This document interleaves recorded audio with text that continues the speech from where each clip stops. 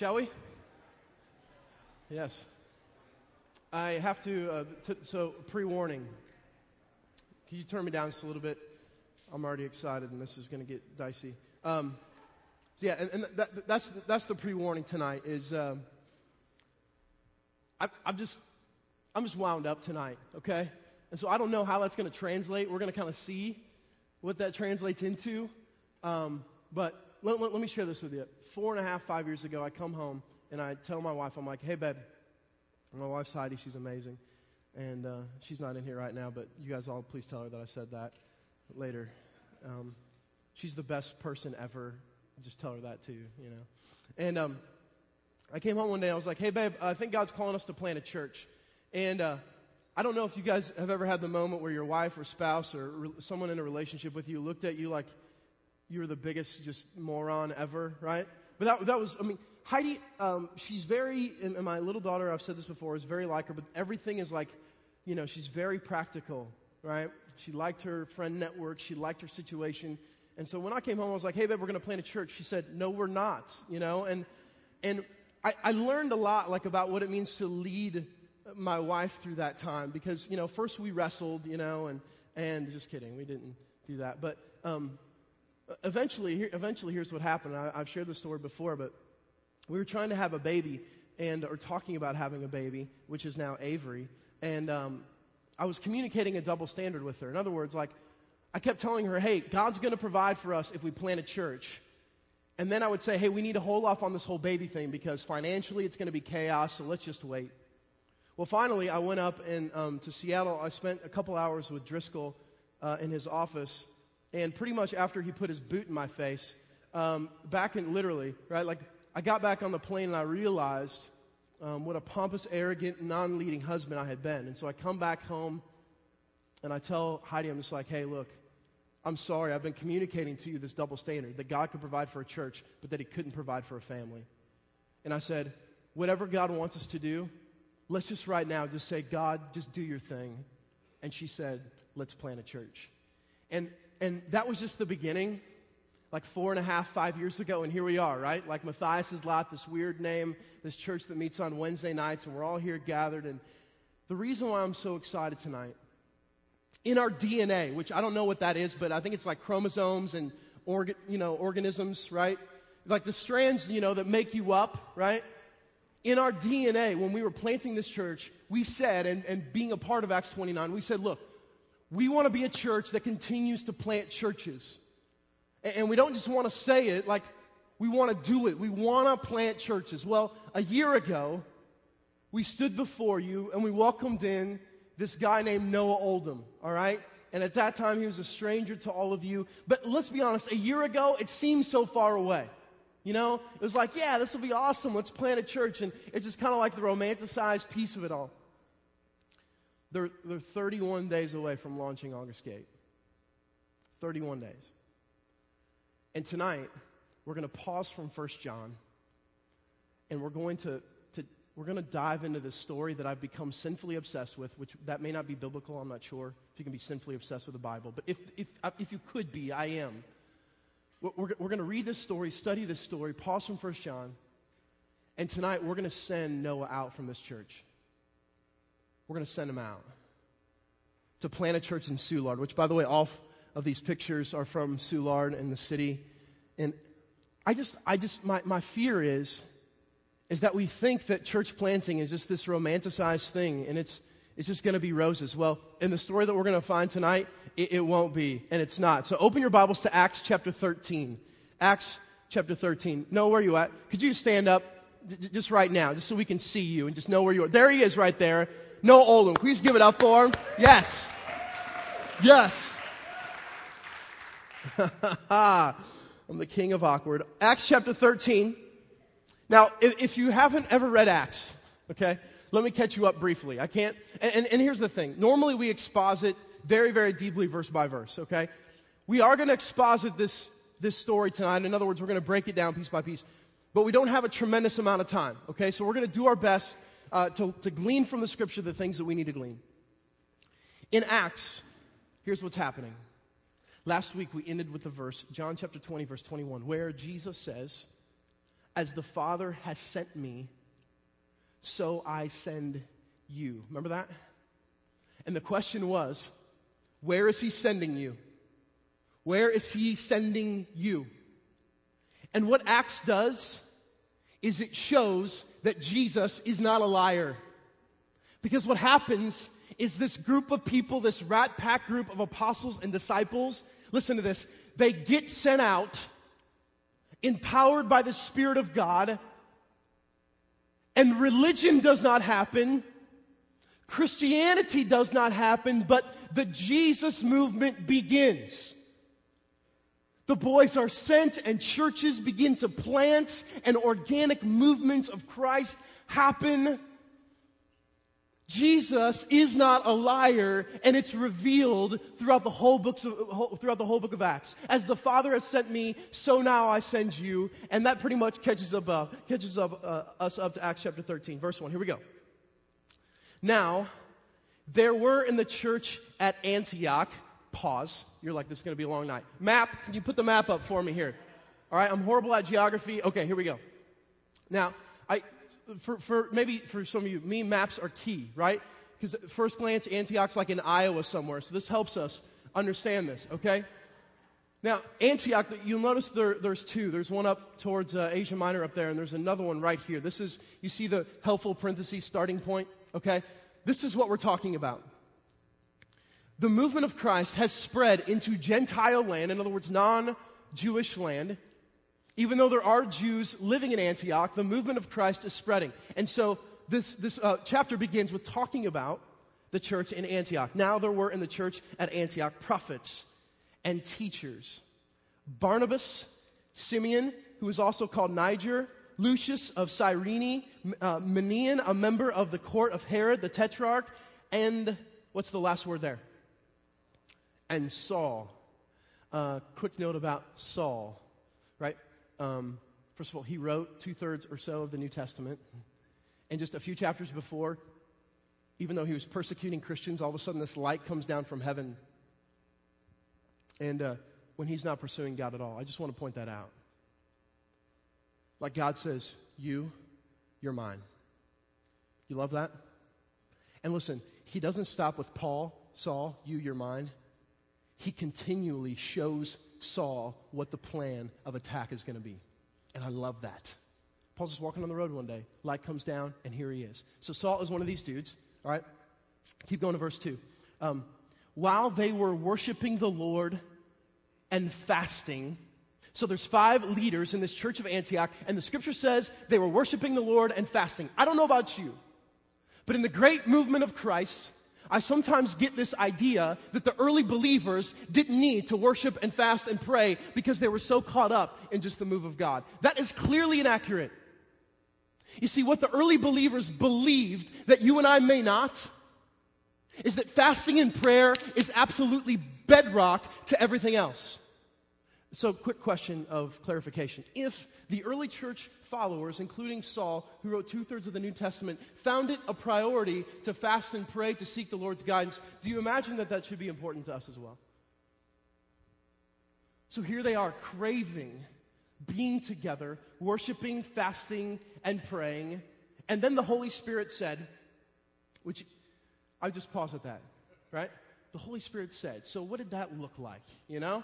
He had come down in tongues of fire, like this, there's all of a sudden this image appear, and it's the Holy Spirit speaking. Look, we're not sure, but we know this about the Holy Spirit, is that the Holy Spirit was indwelling in baptized believers. We've talked about the difference between baptized in the Spirit and being filled with the Spirit.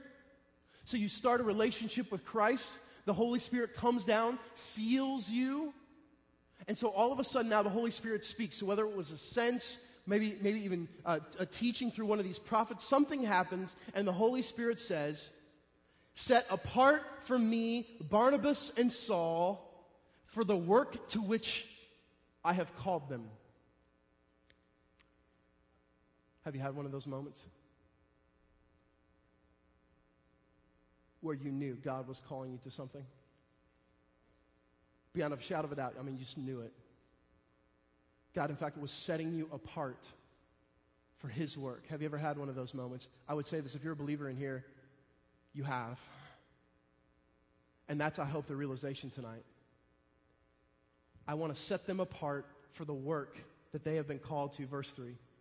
Then after fasting and praying, they laid their hands on them and sent them off.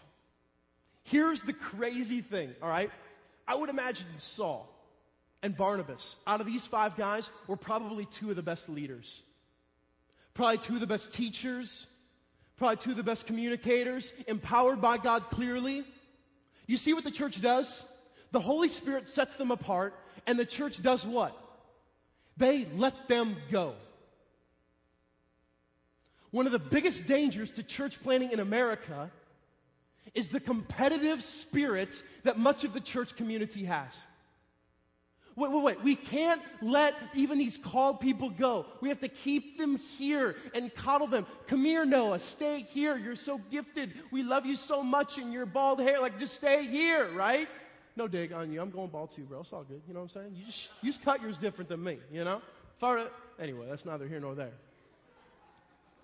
What I love about the church in Antioch is they send out 2 of their most gifted leaders with open arms and with open doors. Why? Because the Holy Spirit had set them apart. Listen, do you guys understand that this early church was so guided? They had their issues, mind you, but they were so guided by the Spirit that everybody just wanted the movement of Christ to continue. Nobody cared about church organization or church politics or whose name would be great. People just wanted the gospel to continue to advance. So some people ask me, like, so Mark, why church planting? Why are you guys so interested in planting churches when you're going to have to send some of your own people out of here? That's going to diminish your numbers and, most importantly, diminish your tithing. Right? I've heard people say this. Mark, how are you guys going to do all this? I was like, hey, like, it's a good thing I'm not in control. It's a good thing that we desire in this church just to follow what God is doing.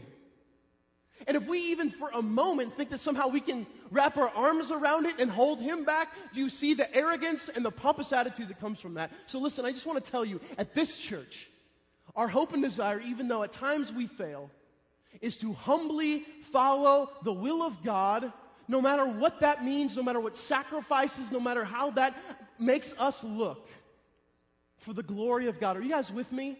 This is what I see in Acts. I see this beautiful movement of Christ going. Verse 4. So, being sent out by the Holy Spirit, they went down to Seleucia. Quick note about Seleucia. Okay, you see Antioch up here, and then you see Seleucia. You'll notice on your map when you go home and Google this, because you're so interested, that there's a river that connects Antioch and Seleucia. Okay? How many of you guys like boats? Any boaters in here? Okay. Any of you guys like water? Any water likers? More there. Good. Okay.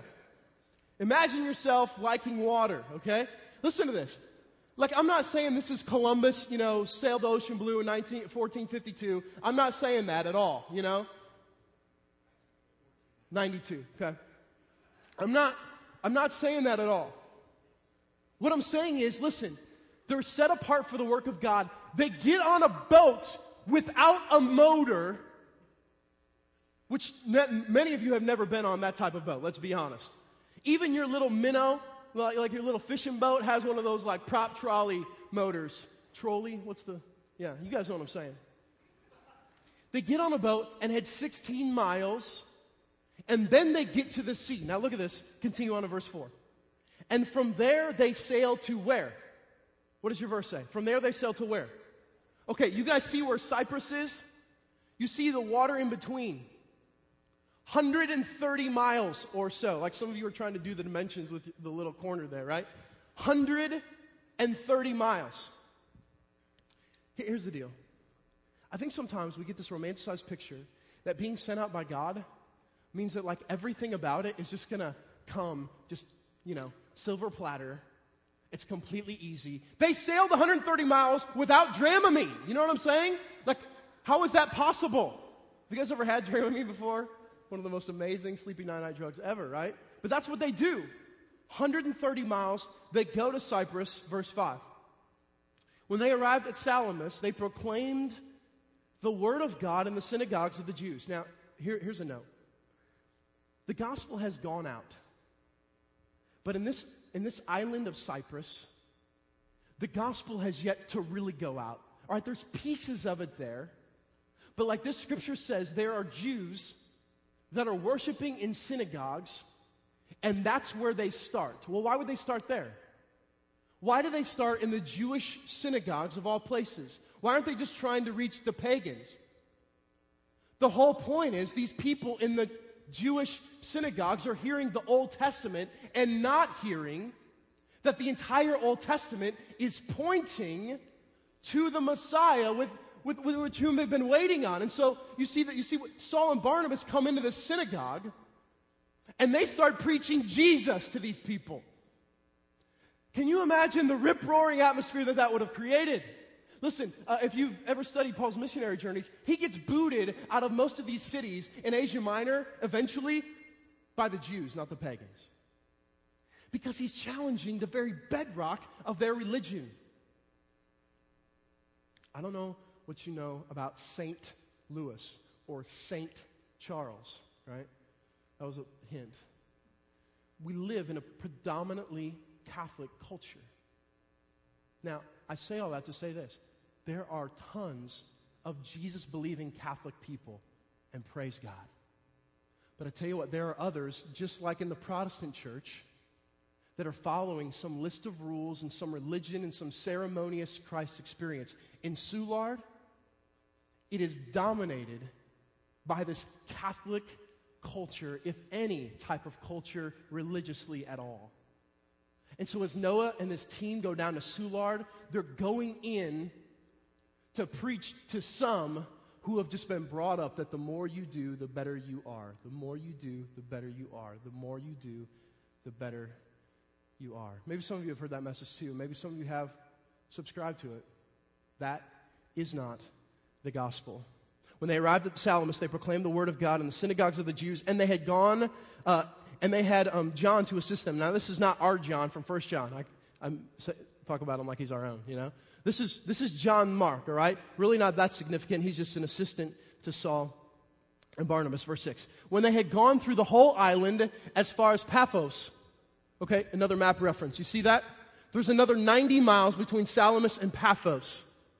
So they've gone through this whole island, preaching the word of God, claiming the word of God, telling people about the Lord Jesus. And listen, the gospel just keeps advancing. It's an exciting time to be a Christian. It's also a very dicey time. When they had gone through the whole island as far as Paphos, they came upon a certain magician. Now, some of you are like, "Oh, this is going to get good. It's like the carnival." You know what I mean? It's like this is a little side trip here, right? Saul and Barnabas. All of a sudden, then there's the elephants and the tigers and whatever else circuses have, the freak shows, right? A Jewish false prophet was this magician named Bar-Jesus. Interesting name, eh? Now look at this. A couple things. First of all, the word magician in the Greek word is the Greek word magos. And it literally means, it comes from the same Greek word as magi in Matthew chapter 2. So let's pause for a second and say that this type of word isn't always associated with something negative, but in this case it clearly is. It's associated with occultish type things. This guy's name, Bar-Jesus, literally means son of salvation. How fitting here. He's a false prophet. His name's Bar-Jesus, and Saul and Barnabas hook up with this guy. Verse 7. He was with the proconsul Sergius Paulus. That would be an amazing name for your son, wouldn't it? Sergius Paulus, like Maximus, Viridius, Didymus, whatever his name was, right? He was with the proconsul Sergius Paulus, a man of intelligence, who summoned Barnabas and Saul and sought to hear the word of God. This is crazy. Listen to this. The proconsul was the highest ranking Roman official. He was like Pilate, okay, in the day of Jesus. Which, by the way, the day here that we're talking about is about 45 or 46 A.D. So this guy summons Saul and Barnabas to come and share with him the Word of God. Do you guys understand how significant that is? The most influential person in Cyprus wants Saul and Barnabas to tell him about the Word of God, and who shows up? Bar-Jesus, right? And Scripture says that Bar-Jesus is with him, is associated with him. Now, friends, if any of you guys like Rocky, what's your favorite Rocky? 3? You're a Rocky 4 guy. Anyone else a Rocky 4 guy? The Russian? Yeah. Odell, just you? Okay. Dude, I love Rocky 4. This Russian titan, like they portray him to be this 8-foot tall dude. And it just portrays this battle of the titans. Can you see it in the Scripture here? Bar-Jesus standing in between Saul and Barnabas to share the Word of God with this proconsul. Let's see what happens. Verse 8. But Elymas, the magician, for that is the meaning of his name, opposed them, seeking to turn the proconsul away from the faith.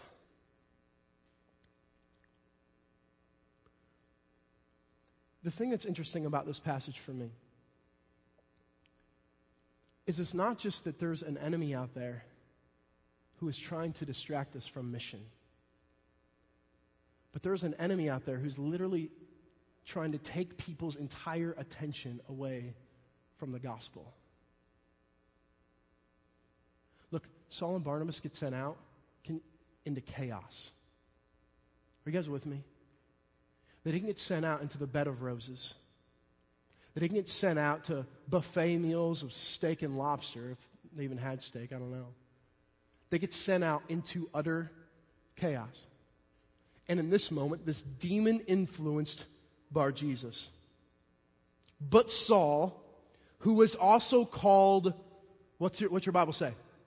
Paul. This is the transition verse right here. This is it.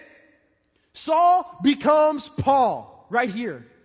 Paul, that Roman name, there's only 3 other mentions after this that even call him Saul, but it's talking about previous references. This is his transformation. Watch this. This is unbelievable. But Saul, who was also called Paul, filled with the Holy Spirit, looked intently at him. Can you picture this moment? Come on. Bar-Jesus. It's just a funny name in general, right? The bar part, not the Jesus part, right? Like quick clarification, right? Bar-Jesus is standing there. Paul is standing there. Can you picture his eyes? Just picture this moment. He's looking intently at him. Why? Not because he's trying to like size him up and then they're eventually going to do a chest bump and, Saul's going to like karate chop his face. No, it's not like that. This is a moment filled with the passion of God that the brother of God gets to proclaim the great gospel of this great God that he's following. Look at this. But Saul, who was also called Paul, filled with the Holy Spirit, looked intently at him and said, "You son of the devil." How would you like that greeting? You know what I'm saying? Have you ever had one of those before? You meet someone, you're like, "Hey, I'm Bar-Jesus, you son of the devil." You know what I mean? Look at this, and I want you guys to see this. This is a man right now that is so filled with zeal and calling that nothing will distract him right now. Do you guys understand this? This is a man that has journeyed many a mile in many a discomforting moment to get the opportunity to share the gospel to the most influential man in the entire island. "You son of the devil," he says, "you enemy of all righteousness, full of all deceit and villainy. Will you not stop making crooked the straight paths of the Lord? And now, behold, the hand of the Lord is upon you, and you will be blind and unable to see the sun for a time." It's so easy for us to get Mortal Kombat with this, isn't it? And the reason I say Mortal Kombat is just because there's this focus on like the magician's type power. This is a man who's speaking the words of God. And in this moment, and we've taught on this before, miracles happen throughout Acts and the rest of the New Testament, especially on the outskirts of where the gospel is going. So he says, "Bar-Jesus, you're going to be blind for a certain amount of time. Immediately mist and darkness fell upon him, and he went about seeking people to lead him by the hand. Do you guys get that moment right there? Bar Jesus, this guy who's complete, and now he's like, hey, can you lead me by hand? Can you lead me by hand? Here's what Scripture says, is God takes the wise things of this world and shows them how unwise they really are. And then look what happens. Look what happens. Verse 12. Then the proconsul believed when he saw what had occurred, for he was astonished at the teaching of the Lord. Chaos, demon-influenced magician, sorcerer, and all of a sudden, the proconsul of Cyprus believes in the Word of God, and the gospel continues to be sent forth. An amazing story about the confident call of the Lord. I have two messages tonight, one for you and one for Noah. Let's start with you and I, shall we? I think we have this picture in our mind that church planting, this great thing that we have been called to be a part of, is just going to be this merry-go-round of love and fun. Hey, man, you get to do your own thing. Like, finally, no people telling you what to do. No people giving you, no religious garbage. Like, you get to set your own course and your own vision. 80% of church plants fail. 80%.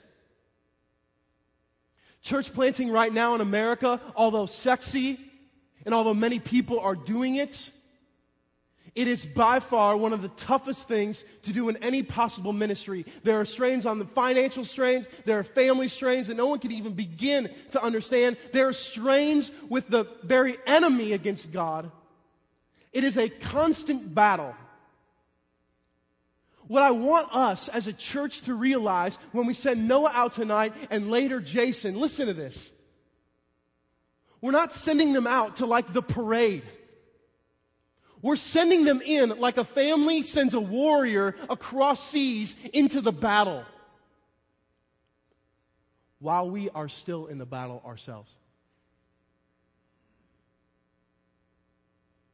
If this does anything for us, I hope it makes you realize that we aren't sitting in our comfortable pews now as Matthias' lot, the established church plant, which now just gets to send out churches.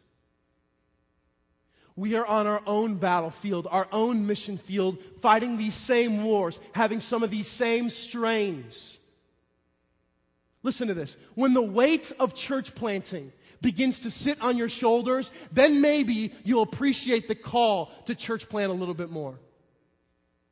Because I fear that many of us, even with Noah's situation, we've just kind of been like, oh, this is cool. How many of you have even talked to Noah? Have even said for a moment, hey, Noah, tell me what we need to be praying for right now?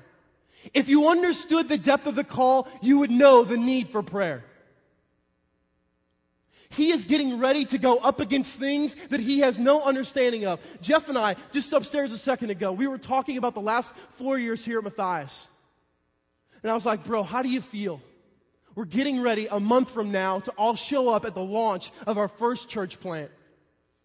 And he said this, he said, I know that the next 4 years for Noah are going to be some of the most difficult years of his life. And so after all of that, you're like, so why are we doing this? If it's 80% failure, if it's strain on finances, if it's strain on family, then why would we ever want to participate in this? Here's why. Because we believe that people need the gospel. And we believe right now in St. Charles that there needs to be 50 more church plants that are missional and preaching the Lord and Savior Jesus Christ. Because one of the things that many people will say, no, we don't need any more church plants. There's plenty of churches. In St. Charles, no, there's not. We need 50 tomorrow. Well, how can you say that when you just want to build your own church? This isn't about my church or your church. This is about a greater church and a greater call. And when you and I understand that as a church, we will wrap our arms around this brother and realize that he is headed into some terrible things.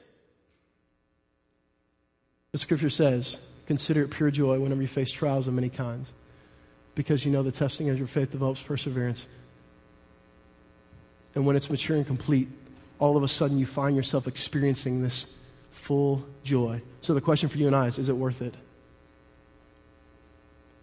Is it worth to set a particular amount of our budget and send that with Noah?